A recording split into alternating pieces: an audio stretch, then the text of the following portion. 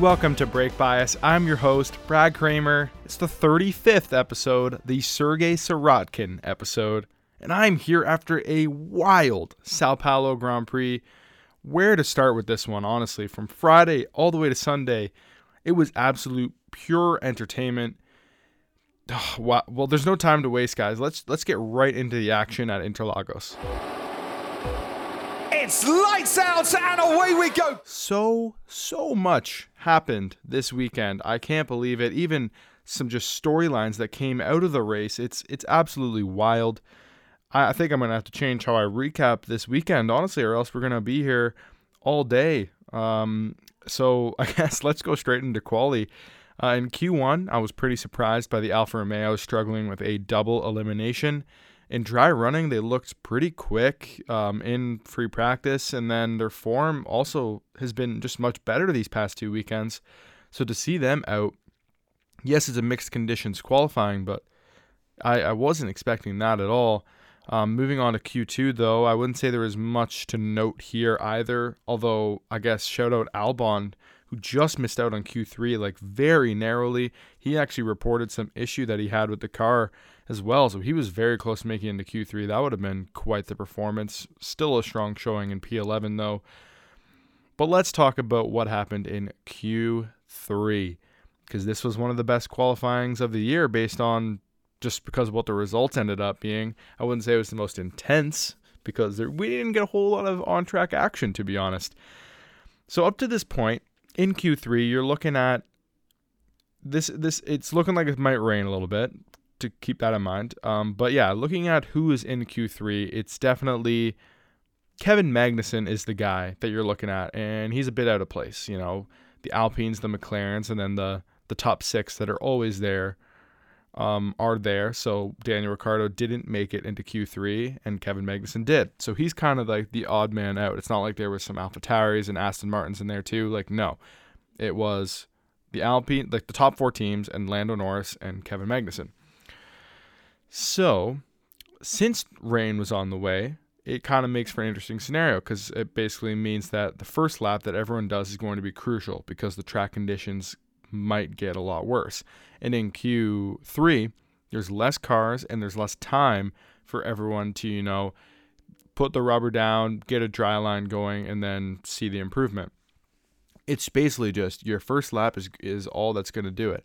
And luckily for Haas, they were so pitiful last year that they have their garage all the way at the end of the pits. So Magnussen was able to get into the queue to get out onto the track first. And that proved crucial. I mean, not only was he able to get the best lap possible on the best conditions, he actually went onto provisional pole. And no, not just because he crossed the line first. Everyone had done a lap besides Leclerc, because that's a whole nother thing that I will get into in a second. Everyone did a lap, and even Perez and Hamilton like really struggled. Magnussen goes P1 ahead of Max Verstappen. Insane. And then shortly after that, red flag. Oh no. George Russell's in the gravel. George Russell was in P3. But basically he ended qualifying right there because the conditions, like I said, were getting worse. There was like 7 minutes left of Q3, but no one was even going out on track because there's just no point. A couple drivers gave it a shot, but it just wasn't worth it. They weren't even close. So Magnussen gets this super weird scenario of, well, the radio message as he was coming in for the red flag, because I think he knew once he found out what position he was in, he was like, this is probably going to be my position, right? And then they tell him he's P1, and he's like, you're kidding. No way. Like, it was a really cool and just genuine reaction. And then he told everyone not to cheer and don't jinx it and everything. And they basically got to celebrate pole position in the garage for like 5 minutes before it actually became true. But yeah, just awesome. So much emotion in the Haas garage. Everyone after qualifying was congratulating them. It was just awesome scenes. Just to think about where they were last year. And even though this was definitely fortunate circumstances that led to this, not to mention Schumacher qualified P20 and Haas had a guy on pole.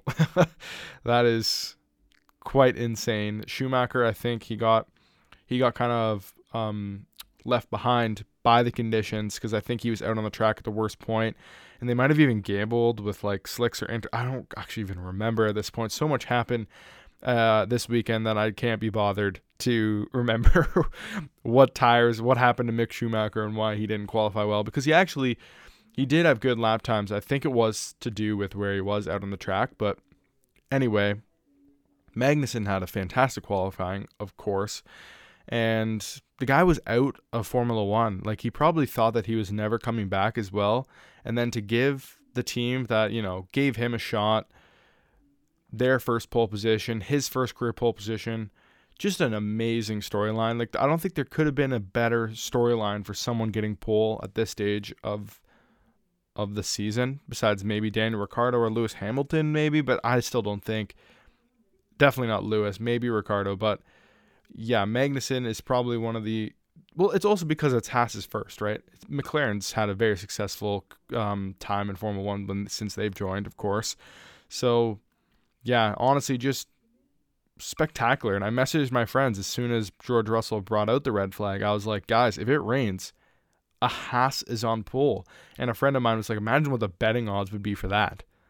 Like, seriously though, you probably could have made bank, but who bets on Haas for a pole? Well, I guess a couple of my friends bet on Latifi to like win the race one time, and I was like, that's literally just throwing away money. But they're like, oh, but if he won, we won like 50K. I'm like, who cares? Like, it literally has zero chance of happening. But anyway, I guess the last thing to note in qualifying is what happened with Leclerc. Ferrari kind of looked like they didn't know what they were doing the entire qualifying, to be honest. But in Q3, super weird scenario where they start Leclerc on intermediates. Now think about this. I said your first lap matters the most. Everyone had been on slicks. The fastest times were at the end of Q2. So everyone had been on slicks. It was good enough for slicks, but Leclerc thinks it would be a good idea to go on the intermediates. So he goes out. Obviously, he's way too slow. He doesn't even complete a lap because they bring him in. He does his out lap, and then at the end of his second lap, instead of crossing the line, they bring him in to put on slicks. So I don't know what was going on there, but then while they were doing that, he didn't even get to do a lap because George Russell beached his Mercedes. So he doesn't even set a time. He's 10th, and it actually funnily ends up Lewis in 8th, Perez P9, Leclerc in 10th. Like, what are these three cars doing at the bottom of Q3? Just so strange. So Magnussen ahead of Verstappen and Russell. So for the sprint, we have quite a mixed up grid for the sprint. And I guess there is one thing I guess I should bring up because of the George Russell getting P3 before I move on to the sprint. And that is, something that people have proposed, and that is, should you keep your times if you cause a red flag? Especially in Monaco, which is actually kind of a prevalent thing that we're going to talk about later. But even anywhere, if you cause a red flag in the qualifying, and then especially in wet conditions where, it can get worse, should you be able to keep your position? Because at any track with gravel, you could just drive off. You could pretend to lock up, drive off, and then get stuck in the gravel. Oh no, where was I positioned? Oh, I was P2. Sweet, front row. Like, it's kind of silly. So I think if you're the one who makes the mistake, I actually have no problem with you. Even getting a grid penalty or something. I know it's kind of harsh calling it a grid penalty for just making a mistake, but I think that's fair, to be honest, as long as you're not getting knocked out of the session. And what I mean by that is, if you were 8th, you cause a red flag, you're not getting knocked down further, into where the Q2 guys are. That would be silly. But I think moving down to the bottom of the session that you are in makes actually sense. Or even if you're on pole and you cause a red flag, then you lose 5 places or something like that. 5 places, or to the point that you're at the bottom of the elimination zone or whatever, you know what I mean? So even if it's Q2, if you have the quickest time in Q2, then you still get into Q3. Well, yeah, but then that's actually a problem too, now that I'm thinking about it. Maybe you do just need to get knocked down. It's only a Q3 thing as long as you're not getting a grid penalty past Q3. Anyway, maybe I'm just thinking out loud way too much here. I just think that it would be fair to penalize something with a red flag. I guess it is just the best way to do it would just be you lose your times. And if you're a red flag, you're probably out. So I think, yeah, you should just lose your times and you don't get to go through. Yeah, I don't know. I'd be curious to see what you guys think about that. Maybe I'll put a poll on my Twitter at BreakBiasF1, and some of my listeners can go on there and you guys can vote on the poll. I think that would actually be a really good idea because I think this is something that a lot of people would have an opinion on. Anyway, let's move on to the sprint. We haven't even got into the racing yet, folks. I predicted that before the sprint, K-Mag would finish P7. I thought that was pretty fair because I just thought the 6 faster cars would be able to get past them. They might struggle to get past them sometimes, although it is Brazil. It is a track that is pretty easy to overtake. And Magnussen actually got away really well. However, before it even started, the tire blankets come off. Max was pretty much the only one up front who was on the mediums. Red Bull wanted an extra soft for the race. They thought that they could get by Magnussen, hold station up front. Their car and Max would have enough pace. But to Max and Red Bull's surprise, it turned out that the tire choice would cost him. You'll see in a sec. So like I said, Magnussen got away very well to start. Actually got to lead for a couple laps. I think in lap 4 he was finally passed.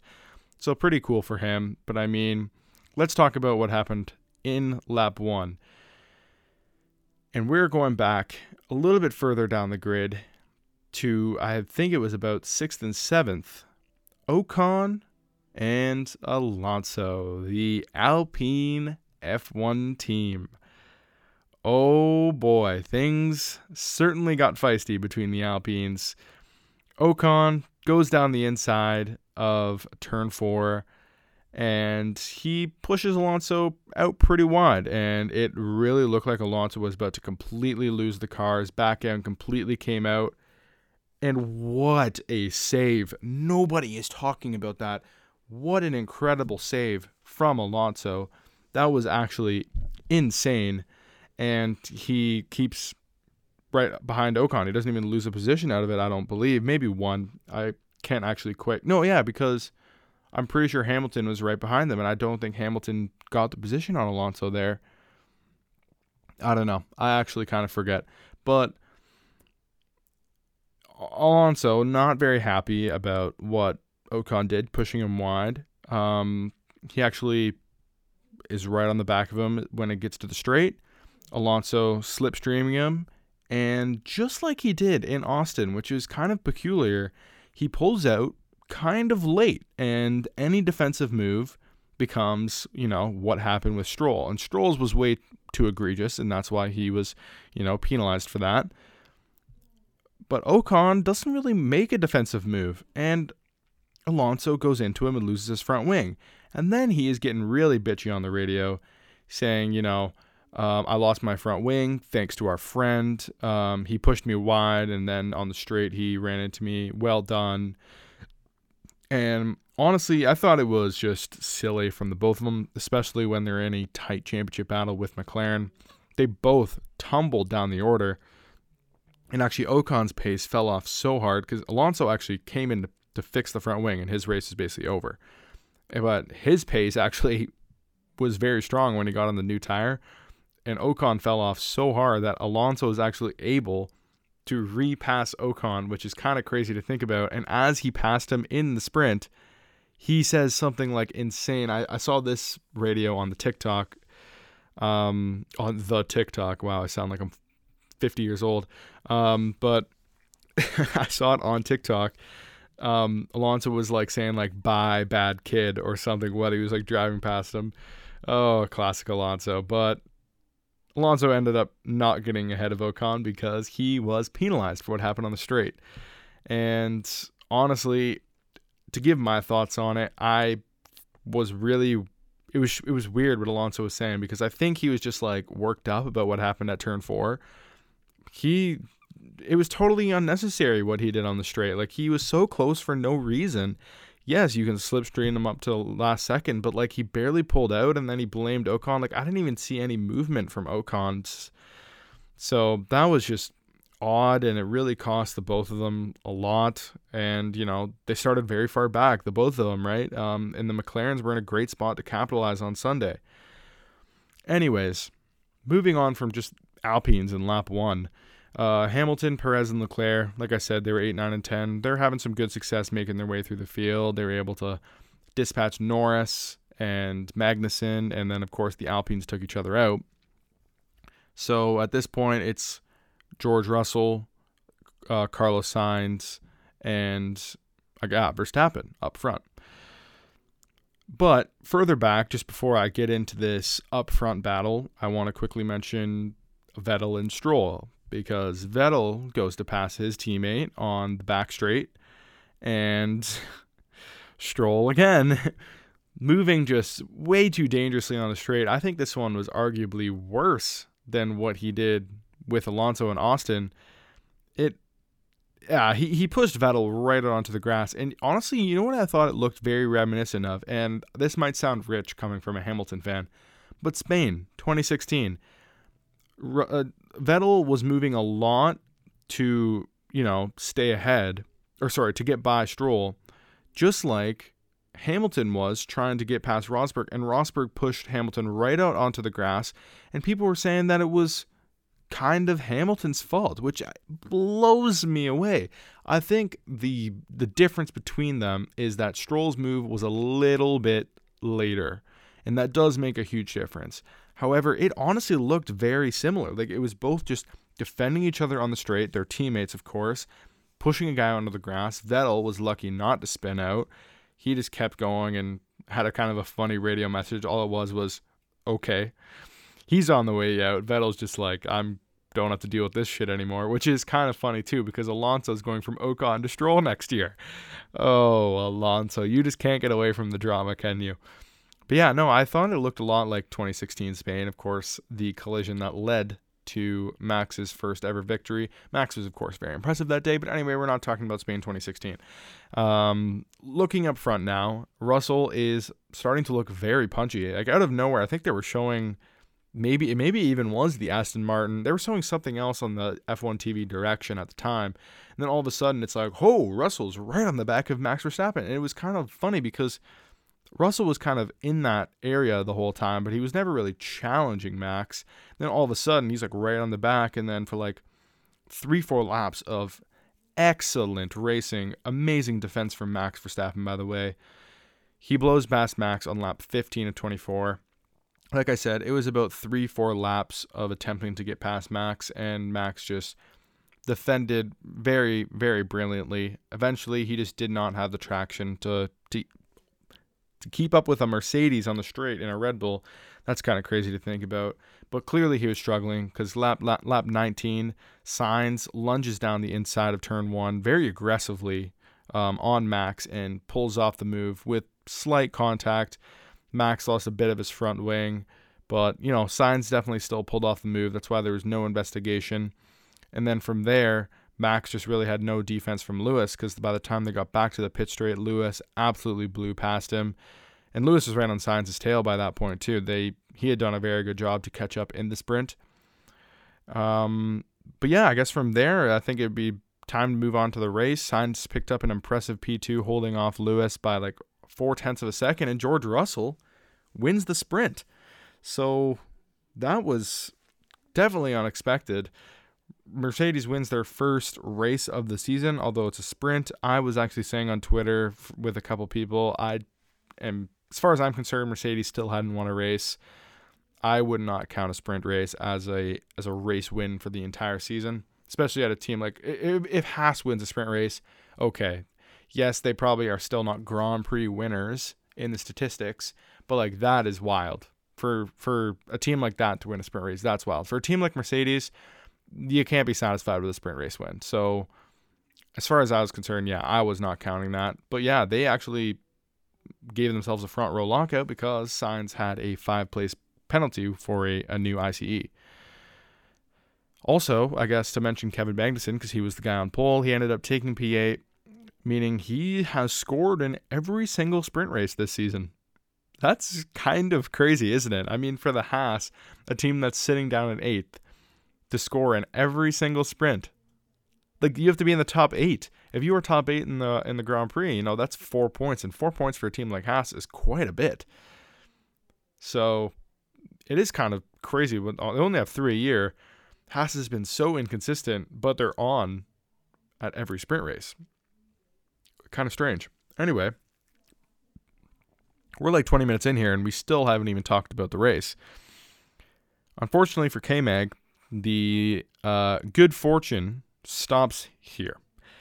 Everyone gets away fairly well on lap 1 until the right-hander into the Senna S, where Daniel Ricciardo, of all people, taps him a bit on the rear, which led Magnussen into a spin, and the spin actually ended up reversing back into Daniel Ricciardo, like instant karma, taking them both out. And Ricciardo will start his potential last race of his career with a 3-place grid penalty. Going out on a high could have been so crucial for him, and immediately takes himself out of the race. He didn't have that great of a sprint. He didn't have that great of a qualifying. And then a completely his fault collision. Just a big, massive oof. So we get an early safety car, and oh boy again. Oh boy. The restart. Wow. Russell takes off late. Of course, Russell is leading from Lewis Hamilton. He takes off late, leaves Lewis hanging out to dry just a little bit, and Verstappen, who was P3 on the grid, goes for an aggressive move around the outside. And I was a little bit worried. I thought Max was going to be able to make the move stick. Russell really made it tough for Hamilton going into turn 1. So Verstappen's carrying a lot of speed around the outside. Hamilton had the inside line in turn 1. Now it's the other way around for turn 2. Verstappen has the inside line. And 2021. What else can you say? Max Verstappen and Lewis Hamilton can just not share the same piece of track, can they? Neither one of them gives an absolute inch to each other. I feel like ever since Silverstone, Lewis just came to the realization, this is how I have to race this guy. And no, I don't want to get into the Silverstone crash. I know that gets Max fans very upset. I mean, I gets everyone upset, I guess. It gets Lewis fans upset as well. But I'm not getting into that. I'm more talking about how they've had to race each other since then. It's such a psychological, like, warfare thing, I think. I think as soon as one backs down to the other, it's kind of like they're now the king. Like, I think you guys understand what I'm trying to say. They only race each other like that. It is insane. Like, I know Lewis just will not give an inch to Max anymore. You know what? Lewis didn't give Max enough space. At the same time, Max went in like a wrecking ball as well. I thought it was just don't give them either a penalty. That's what I said. My parents were actually watching the race with me, and they were like, they didn't really know what was going on. They were kind of asking me, and I was like, honestly, by the looks of it, race stewards and all, they have way more angles than I do and data and stuff. So it's hard for me to say, but just watching the race, I honestly thought if anyone gets a penalty, I think it's Lewis, but I don't think anyone's going to get a penalty. And then later on, Max gets a 5-second penalty. So that really sucks for him because Max actually got the worst of the collision as well. It sent them both down. Lewis was P8, Max was like P9, but Max had to come in to the pits, so he was basically sent all the way to the back after the new front wing. And just a few corners later, Max, when he's in the pits, he's met by Charles Leclerc because as soon as the pair of Verstappen and Lewis Hamilton were out of the way, Lando Norris and Charles Leclerc get in a little battle, and Lando Norris spins Charles Leclerc out into the barriers. And this one is crazy to me because when I saw that, I was like, first of all, when is Lando ever doing that? Like, Lando's one of the cleanest drivers on the grid, I believe, and he was getting a little aggressive there, trying to defend the position, and he completely took Charles out. And I think it was a slam dunk. Lando got a 5-second penalty. But the craziest part to me is that it looked like a pretty, I wouldn't say gnarly crash, but it looked like a slam dunk, like Charles Leclerc is out of this race. And he was fine. I mean, it was actually wild. He just got the car back going and drove to the pits, got a new front wing, and continued to race. It was actually wild. I could not believe it.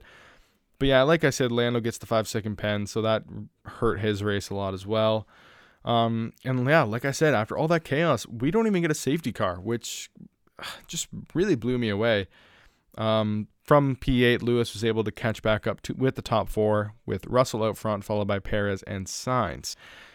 Unfortunately for Sainz, though, he was kind of taken out of contention, or at least put on the back foot because of a tear-off causing his brakes to overheat, which means he had to come in early, and he was just kind of, the strategy was off with everyone. So that was unfortunate for Sainz, who I think honestly had a really fantastic weekend. But let's move on to the second stint. After everyone had pitted, Russell was really starting to pull away from Perez, who I thought would have been in the battle. Hamilton was also flying. He was actually able to pass Perez to make it a 1-2 for Mercedes. This is around lap 50 of 71. And then all of a sudden, Lando Norris is out. His stricken McLaren is somewhere in the middle of the Cent S's, and I'm like, oh boy, here we go, because basically everyone in the top had already pitted, and Sainz was actually on the freshest rubber, and Perez was out on mediums, which really hurt because when the safety car restart came, Perez was not able to hold anyone behind, really, the Ferraris. Leclerc, remember when I thought that he was out? He was right back in it. Leclerc passing Perez after Sainz passed Perez. So at this point, Hamilton right behind George Russell, with both of them are on softs. Ferraris, they're pretty close on the track, both on softs. And I thought, maybe Sainz is going to be able to make an impression here. He wasn't really able to, so it was all up to Russell and Hamilton, but I'll get back to them in a second, because we have some interesting stuff going on behind them. From P17 on the grid, out of absolutely nowhere, Alonso overtakes Perez. Yeah, Perez was struggling. Perez was struggling so much that Max Verstappen was even able to get past his teammate. And I have to say, what a performance from Alonso. First, I will just preface this, because we have to talk about what happened, well, I guess on the last lap of the race, but also after the race between Max Verstappen and Sergio Perez. This has to be the drama-iest part of the race. I know that's not a word. So, Max is able to pass Perez because Perez is really struggling on his mediums. It was just a clean pass. But, they're like, okay, Max, you go after Fernando. Let's see if you can grab that position. If you can't, we're going to give the position back to Perez, because Perez is in a fight for P2 in the championship with Leclerc. Max has absolutely nothing to gain from any of these races if he can't get a race win or a podium, and he wasn't really close to either of those things. So Max gives it a go. He's not able to catch Fernando, who was absolutely flying after the safety car restart. He just crosses the line, and Gianpiero Lambiase, I think I'm saying that right, that's Max's engineer. He is saying to Max, okay, Max, we're going to let Checo through. Max, let Checo through. Max, we're going to let Checo through. And then he crosses the line, and then they say, Max, what happened? And I don't have Max's quote word for word, but he says, I told you last time, or like last time, I told you, you do not ask me that again. I have my reasons, and I stand by it. Are we clear? It was a pretty aggressive radio message, and Checo, his radio was sounding like Christian Horner even came on the radio and apologized to Checo, and Checo says, shows who he really is. This is some Drive to Survive drama. I could not believe it. I was like, am I hearing what I'm hearing right now? Max and Perez, I don't know what's going on. And the fact that like they would say these things over the radio, Perez was clearly upset about it. And the puzzling thing for me is, okay, I don't know what Max's reason is. Maybe it's somewhat valid, but they're just causing something that could have been absolutely nothing for a P6 finish. Like the Red Bulls finished P6 and P7. Why risk bringing all this speculation and drama to the public eye when you could have just gave a pointless position back to Checo? Like, it's that part really just doesn't make any sense to me. I guess he was interviewed after the race, and Perez had some nasty comments saying that if Max has 2 championships, it's thanks to him.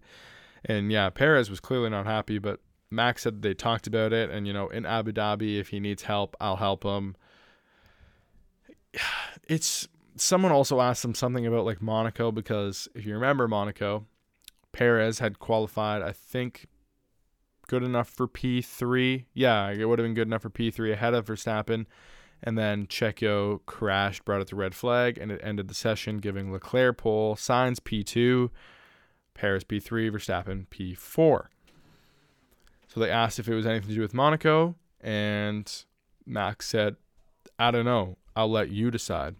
Which pretty much is a yes, I think. When a driver's trying to be cryptic, I find it's always because they nailed it on the head and they don't want to confirm it. Like, why would you say that? What, you would just be like, no, it's not about that. Like, you know what I mean? Like, it's definitely about Monaco. And I've seen some onboard footage also come out because Max mentioned Monaco, and it actually does look sus. But who cares? Who cares? It was so long ago. Max wrapped this championship up so easily. Max was slow as hell in Monaco anyway. And this isn't me being hard on Max. That was his worst weekend of the season. And he was phenomenal the rest of it. He had one bad weekend, and it was Monaco, and his teammate won. Boo-hoo. I don't understand. Why is he caring so much about a race or a qualifying session that happened that long ago to be petty enough to grab a P6 over his teammate? Like, I just don't get it. I really don't get it. And maybe I'm sounding extremely hard on Max here, but I don't understand it. And the hate that Max is getting is obviously unwarranted. The F1 community can be so damn toxic sometimes. But I guess that's all I will mention on that topic. Let's get back to the race. We're not even done it. George Russell, it really seemed like their setups were maybe a little different because Lewis was flying on the straights. Every single time, Lewis was clawing back 2-3 tenths on George Russell, but he just could not get in DRS range. I really think George Russell maybe had a bit more downforce on his car because he was absolutely flying in Sector 2. But all the credit to George Russell. I'm not making an excuse at all here. George Russell had an absolutely sensational race. He controlled it from the start to the finish. He was extremely fast. He won with fastest lap. Full credit to George. Mercedes finally gets their first win of the season. I was not confident it was going to happen. And to be honest, if it was going to happen, I really thought it was going to be Lewis. But George Russell, after what happened in Bahrain 2020, or I guess the Sakir Grand Prix, still in Bahrain, but yeah, what happened to him then, it's so deserved for him to get this first win. I'm so happy for him. He was obviously very emotional after the race. He was going to cry that much about Williams getting a point. You knew he was going to be emotional about him getting his first win at Mercedes. Yeah, honestly, I'm so happy for Mercedes. And I guess I'll mention this really quick, because this was funny. They were interviewing Andrew Shovlin, a Mercedes engineer, after the race, and this is because Toto Wolff wasn't there. Toto Wolff decided not to go. He was chilling back at the factory, probably because they're focusing a little bit more on 2023. Maybe it was something else, but I know team principals will do that sometimes because when it's a lost season, the more important work's actually going on back at the factory for next year's car. I don't know if that actually was the difference. But anyway, they bring in Toto Wolff to do a virtual interview, and at least on our feed, we could not hear him. And it was such a long interview. And the whole time, Sky Sports just has no idea that we can't hear Total Wolff. They just continue doing the interview, and then it ends. And then they're like, we're going to bring Total Wolff back on. We still can't hear him. That was hilarious. But yeah, let's do final results. At Interlagos, P1, George Russell with fastest lap. Finally, not Max Verstappen, huh? We've had a lot of those recently. P2, Hamilton for the third consecutive weekend. P3 was Sainz, first time that no Red Bull or Leclerc has been on the podium all season. Leclerc was P4, who I think had an underrated recovery drive. Like I said, the guy was, I thought, out of the race, and he finished P4. It really makes you think, if he hadn't been taken out, could he have done better than what Sainz was able to achieve? Could he have challenged the Mercedes? I'm not sure. Sainz was also, what could have happened, because the Ferraris looked fast, man, and they both had unfortunate circumstances. Either way, a great bounce back weekend for them, because Mexico was horrendous, and if Ferrari can make a stride in the winter, we could have a three-way fight at the top, like a legit one. That would be phenomenal. P5, Alonso, absolutely stellar. What can you say? From P17 to P5, ahead of two Red Bulls. Yes, of course, Max had one hell of a struggle of a Grand Prix, and Perez was on the wrong tires at the end. But still, Alonso had to make the move. It was brilliant racing from him. Of course, the Red Bulls are next. P6, P7, Max, Perez. P8 was Ocon. Bottas was P9. Scoring again, huge points for Alfa Romeo, by the way. And Stroll picked up P10. Bit of damage limitation on the Alfa Romeos after he passed Vettel late in the race. So that was a P10, P11 for Aston Martin. If they were both able to get ahead of Bottas, that would have been huge for them. But of course, they didn't. Drivers' Championship, Max stays atop the leaderboard while Sergio Perez and Charles Leclerc are level going into Abu Dhabi. George Russell remains P4 pretty comfortably now, 25 points ahead of Lewis Hamilton, while Sainz falls further adrift despite a good result. He's now 6 points shy of the 7-time champ. Lando stays comfortably in P7 even after the retirement, while Ocon holds a narrow 5-point advantage over Alonso. And I think this is fascinating. We might see fireworks on and above the track, because Abu Dhabi always has the fireworks, right?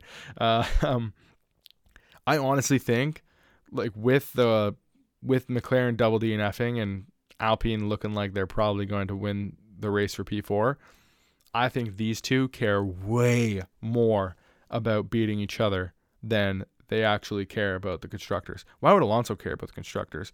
Alonso wants to beat this bad kid, like he said, definitely, with all the unluckiness he's had. Ocon's been kind of saying some stuff in the media like, oh, I'm beating Fernando Alonso, like I'm having a great season.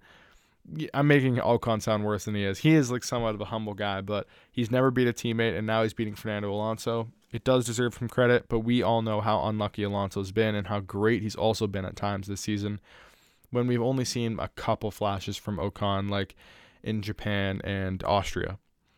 Anyway, Bottas stays P10 with 49 points. In the constructors, Red Bull hold just a crazy lead over Ferrari still, but Ferrari are only 19 points ahead of Mercedes. This could be way tighter than I expected. I think I even said something a couple episodes ago that, yeah, like for Mercedes to catch Ferrari for P2, you know, they're going to need like a 1-2, and that's not going to happen. And then they get a 1-2 with a brilliant result in the sprint as well. So yeah, only 19 points, 44 is up for grabs. You know, that's what you can score with another 1-2. So it's on. It's a long shot, but it's on. And the battle for P4, unfortunately, has fizzled out a bit after a dreadful weekend from McLaren. It's 19 points for Alpine as well, and they're fighting for lower points positions. I'm afraid that one's probably over, because even with, which would be a fantastic result for McLaren, a P5 and a P6, and a double retirement for Alpine, that's only 18 points. Yeah, so I'm afraid that one's over. Alfa Romeo stays P6 with a crucial extra point. Yes, I know, 2 points to 1. You think that can't be that big of a deal, but this is why it's huge. Aston Martin is now 5 points behind, which means that either Vettel or Stroll has to finish 8th or higher.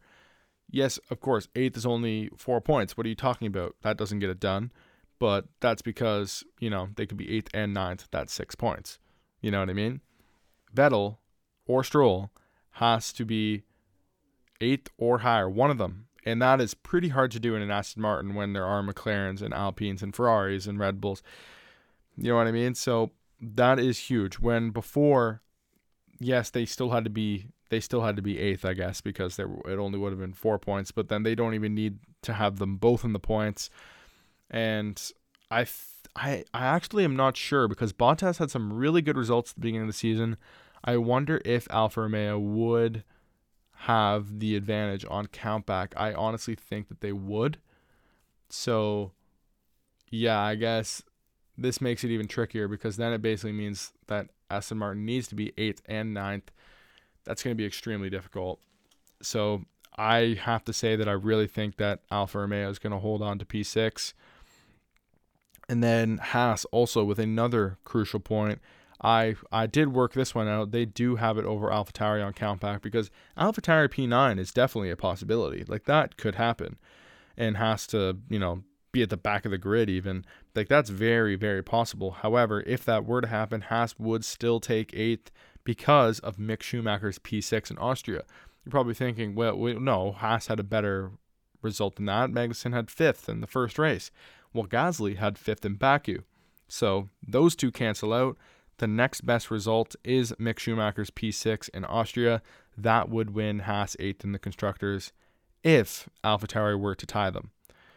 Because a P8 for AlphaTauri is a little bit more difficult than a P9.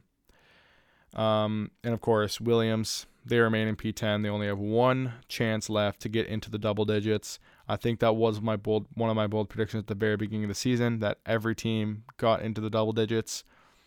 So probably not going to happen, but we'll see. Now it's time for my prize, demise, and surprise. All right, prize. This one, I don't think it's debatable. It has to be Mercedes, right? I mean, to think where they were at the beginning of the season, like think about Imola. Oh, that was so painful. Maybe that's why, you know what? I think I slandered the Imola sprint a little bit more than it deserved. The Imola sprint wasn't bad. We did actually have a pass for the lead near the end.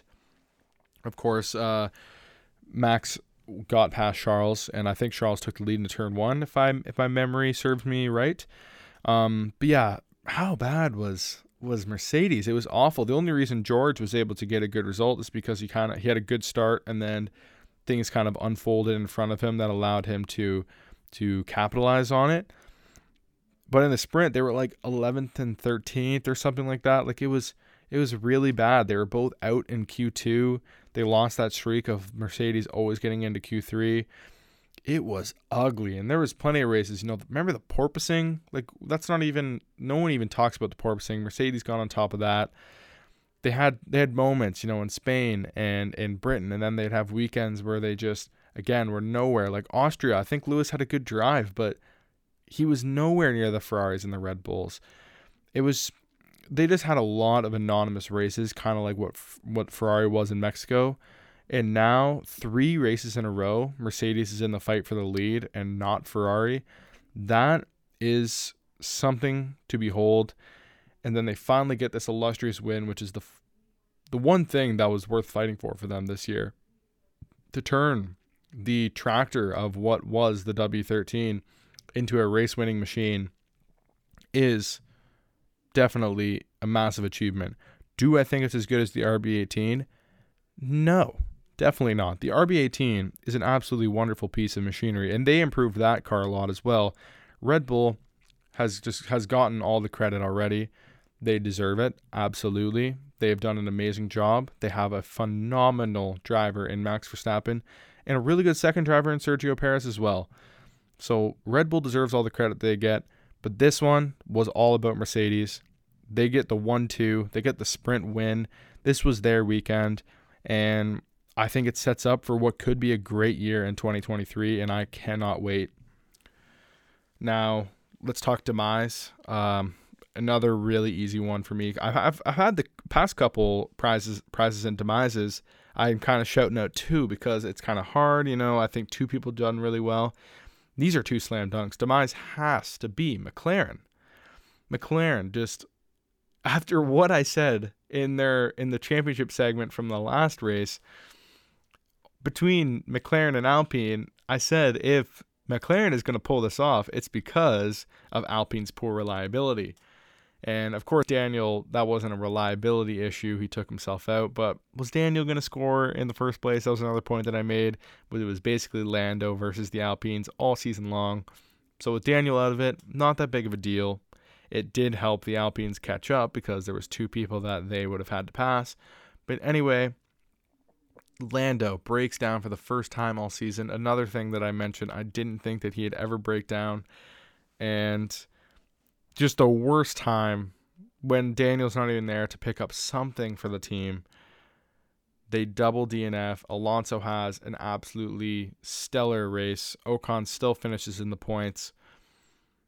And the championship's over. It's just like that. It's over. McLaren had a shot at P4. I've been pretty adamant that I think the Alpine is the faster car this season, and they're the ones blowing it. So Alpine probably does deserve it in terms of their car performance, but McLaren, I think, deserved it in terms of how their team has been operating strategy-wise in the pit stops and just consistently being there and being reliable. Yes, they had horrible weekends in Bahrain and Canada, but I was looking forward to this one going down to the wire, and it's all gone because of this dreadful Brazilian weekend for McLaren. And the surprise, I kind of purposely didn't mention this in the recap because the recap for one took long enough as it was, but it has to be the sprint. The sprint surprised me. I have egg all over my face right now because I was getting critical of the sprints, and I said, I was even slandering Brazil. I love Interlagos, and I was talking about how it's one of my favorite tracks, but I was slandering it. I was saying the only reason the sprint was good last year was because Lewis was in P20. Yes, there was a mixed-up grid here again, which always helps. We had Magnussen on pole, for God's sakes, and Hamilton, Perez, Leclerc, 8, 9, 10. All that helped. But it didn't matter because once Magnussen was out of the way and all those guys had caught up, it was still a banger. Verstappen on the wrong tires. Russell with an amazing battle with Verstappen. Then Sainz pulls off this crazy lunge on Verstappen.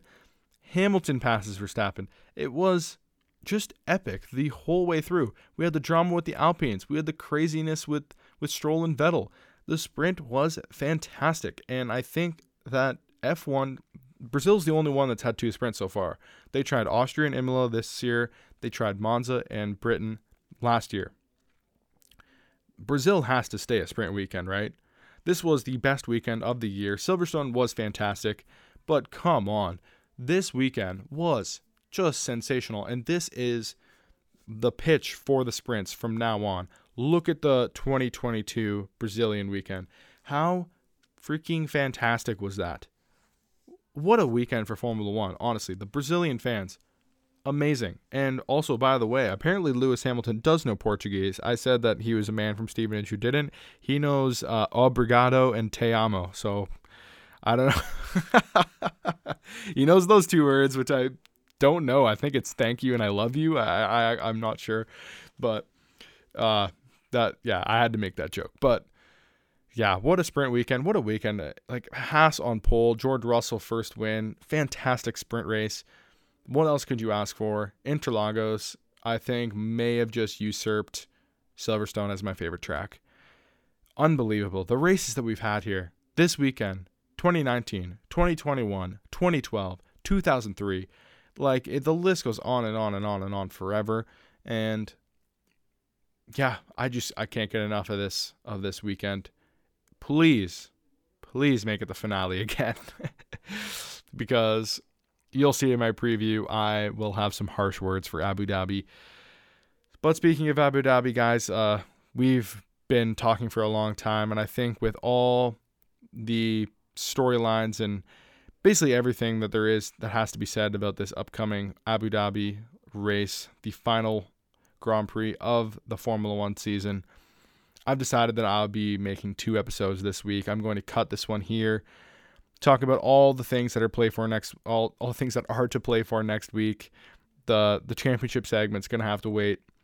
Of course, we have some guys who will be potentially leaving Formula One after the race as well. There's a ton of stuff to talk about. So I guess it was a wet race episode. We're not doing the pit stop, or maybe it was a sprint. And Thursday's episode is going to be the Grand Prix. I don't know, but anyway, if this was a sprint, this was a slow sprint, because we have been on here for a while. And anyone who is still listening at this point, thank you so much. I appreciate all my listeners. You guys are the best. But that will do it for the Sergei Sirotkin episode of Brake Bias.